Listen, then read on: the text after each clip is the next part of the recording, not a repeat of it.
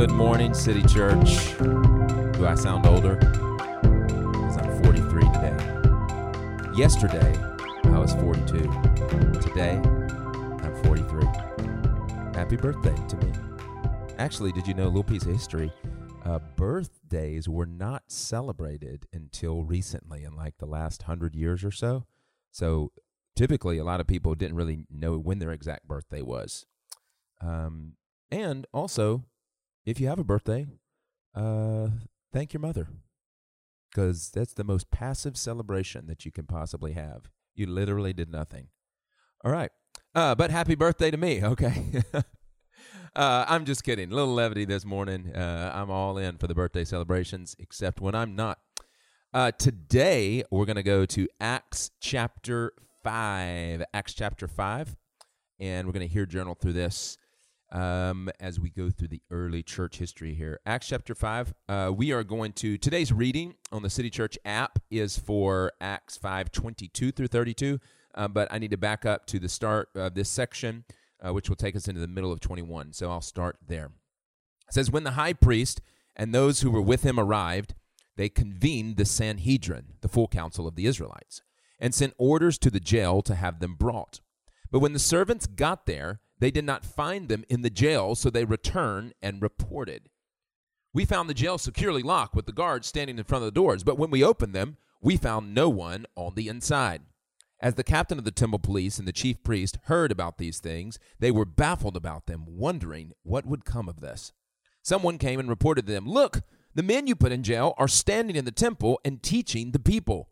Then the commander went with the servants and brought them in without force, because they were afraid that the people might stone them. After they brought them in, they had them stand before the Sanhedrin, and the high priest asked, "Didn't we strictly order you not to teach in this name? Look, you have filled Jerusalem with your teaching and are determined to make us guilty of this man's blood." Peter and the apostles replied, "We must obey God rather than people. The God of our ancestors raised up Jesus, whom you had murdered by hanging him on a tree. God exalted this man to his right hand as ruler and savior to give repentance to Israel and forgiveness of sins.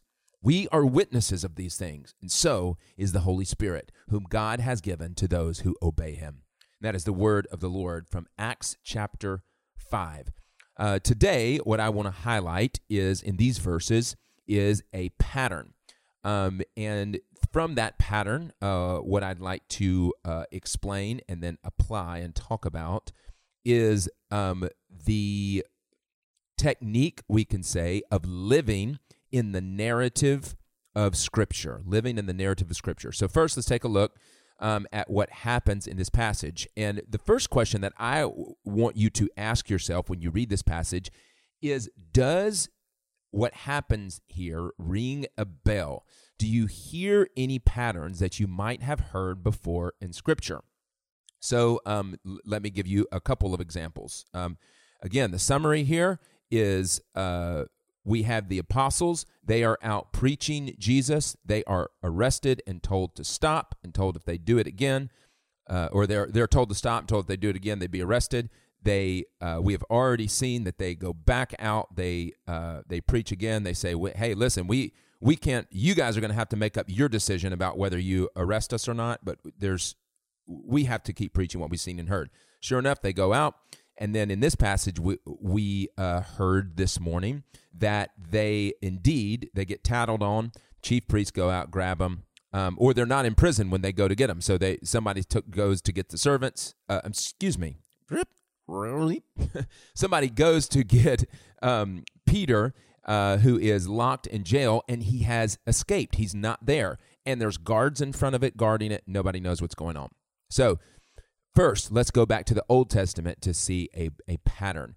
Do you remember in Daniel, early in the book of Daniel, chapter 3, I think, the story of Shadrach, Meshach, and Abednego? Who, in that case, they refuse not to worship a statue of Nebuchadnezzar, and they are thrown. The legal penalty is to be thrown into the fiery furnace, and yet there they stand with one who, quote, looks like a son of the gods, and then they come out of the furnace unsinged and unharmed, okay? So that's one sort of pattern of someone who has a imperial legal action taking, imperial meaning from empire, an imperial legal action taking against them for living out their obedience to God. Okay. Now, the one that should ring, so that's an Old Testament example. And now let's come into the New Testament. And the one that I hope would ring the most bells, because it is closest in proximity here in the book of Acts, is the resurrection of Jesus Christ. You have people who are locked inside of, in Jesus' case, it's a tomb. In their case, it's a prison. There are guards standing outside. It seems impossible that they would get out, and yet somehow, miraculously, both with Jesus and with the apostles, they get out, and now we have directly connected to the death and resurrection of Jesus, this same Sanhedrin that is appearing before a high priest. So you think about the trial of Jesus. There are all these connections to this New Testament church that are going back to Christ in the tomb and then Christ resurrected. Not the least of which is the fact that the servants, they're spending, the servants of the high priest, they're spending all their time like trying to spin this narrative to make it seem as if these people do not have the power of the Holy Spirit. Like, there's nothing to see here, there's nothing going on here, because they don't want to lose their power. They don't want people convinced of that. And notice the reply at the end. It is, we must obey God rather than people. And that is true of Jesus in his relationship with the Father and things that he gave. You're not in charge here, he said to Pilate. You think you're in charge, but you're not, even though you're a king. And of course, Shadrach, Meshach, and Abednego, all the way back to the book of Daniel, which says, I'm sorry, we're not going to obey you when you give orders that would have us deny our true king, who is God. Okay, so how do these apostles, how does Peter here, how do they know what to do in this situation, as I explain this? And where I would point you first is because they are very familiar, have lived through. You can see that verse 32 says, we are witnesses. Remember what they said in a previous chapter. They said, we cannot stop talking about what we have seen and heard. Okay, so what's happening is they have the biblical story in mind, from their Old Testament reading all the way back to Daniel. And you could track this story over several, all through the Old Testament, but I'm just using that as an example, all the way back to the book of Daniel. And then, of course, recently on their minds, they have what they have seen and heard in Jesus. And now they are putting themselves inside of the biblical story. Here's what I mean by that specifically. They are taking the general idea that God honors faith. God honors faith in him and obedience to him, and that when you place your faith and obedience to him, not even death or threat of death can stop you from truly living. Okay, so that's sort of what they've got here. Now, of course, they've seen an example of actual resurrections. They put themselves in Daniel's shoes, in Shadrach, Meshach, and Abednego's shoes from the book of Daniel, and also as they put themselves in Jesus' shoes, who's close to them that they've just seen. And so they are living out the truth that God honors faith in him and a commitment to obey him and to live into their calling, which is to, Matthew 28, Acts 1:8, which is to make known the truth of the gospel. Applying. How do we do this?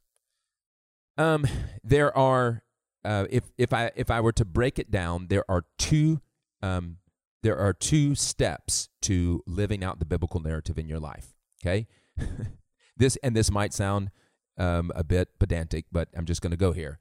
Step one, you have to read the biblical narrative.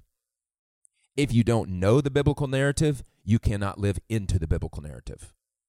Step two, you have to live in the world, and you have to be able to see the world through the biblical narrative. Okay?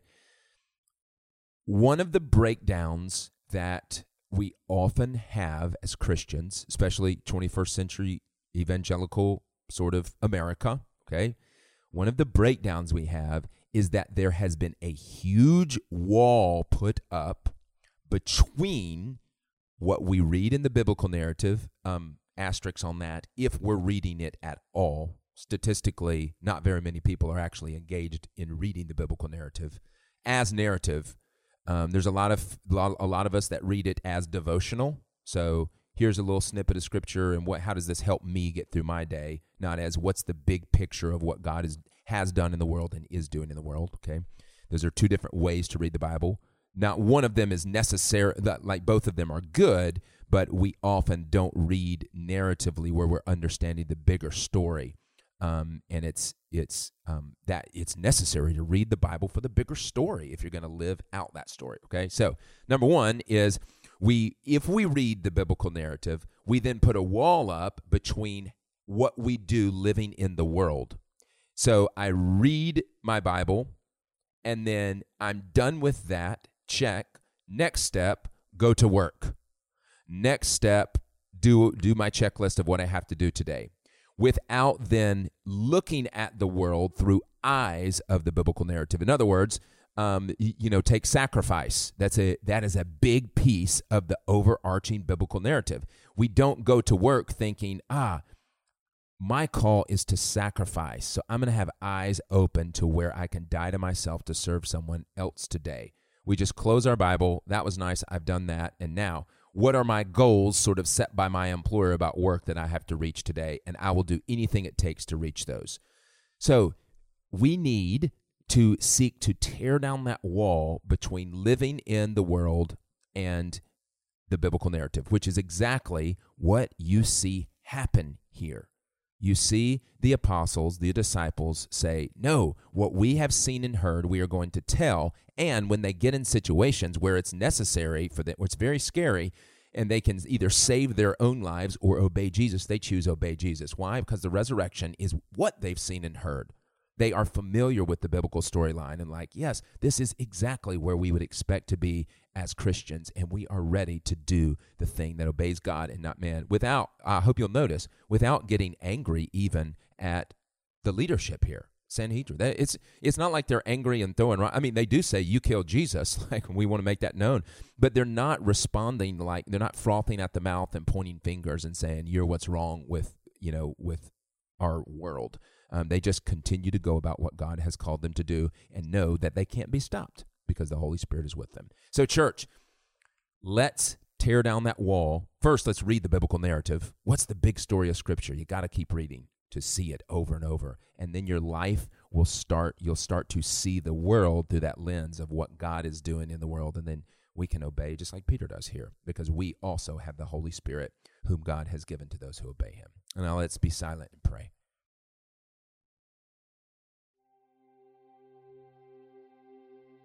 Heavenly Father, we know what a beautiful world you want this to be.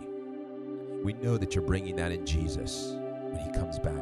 And yet, in the meantime, there is a way for us to give a foretaste to that by living out the story that you have written. By not only reading it, but then seeing in our everyday lives opportunity to live as you lived, opportunity to sort of reenact what happened to Shadrach, Meshach, and Abednego, and reenact death and resurrection, and reenact what happened to Peter as we, in love, obey you and not man. Father, will you use our church to do that? Will you help us to break down that dividing wall between what we read in Scripture and how we live our lives? In the name of the Father, and the Son, and the Spirit, amen. City Church, I'm going to go celebrate Jesus and my birthday. So go and multiply the gospel.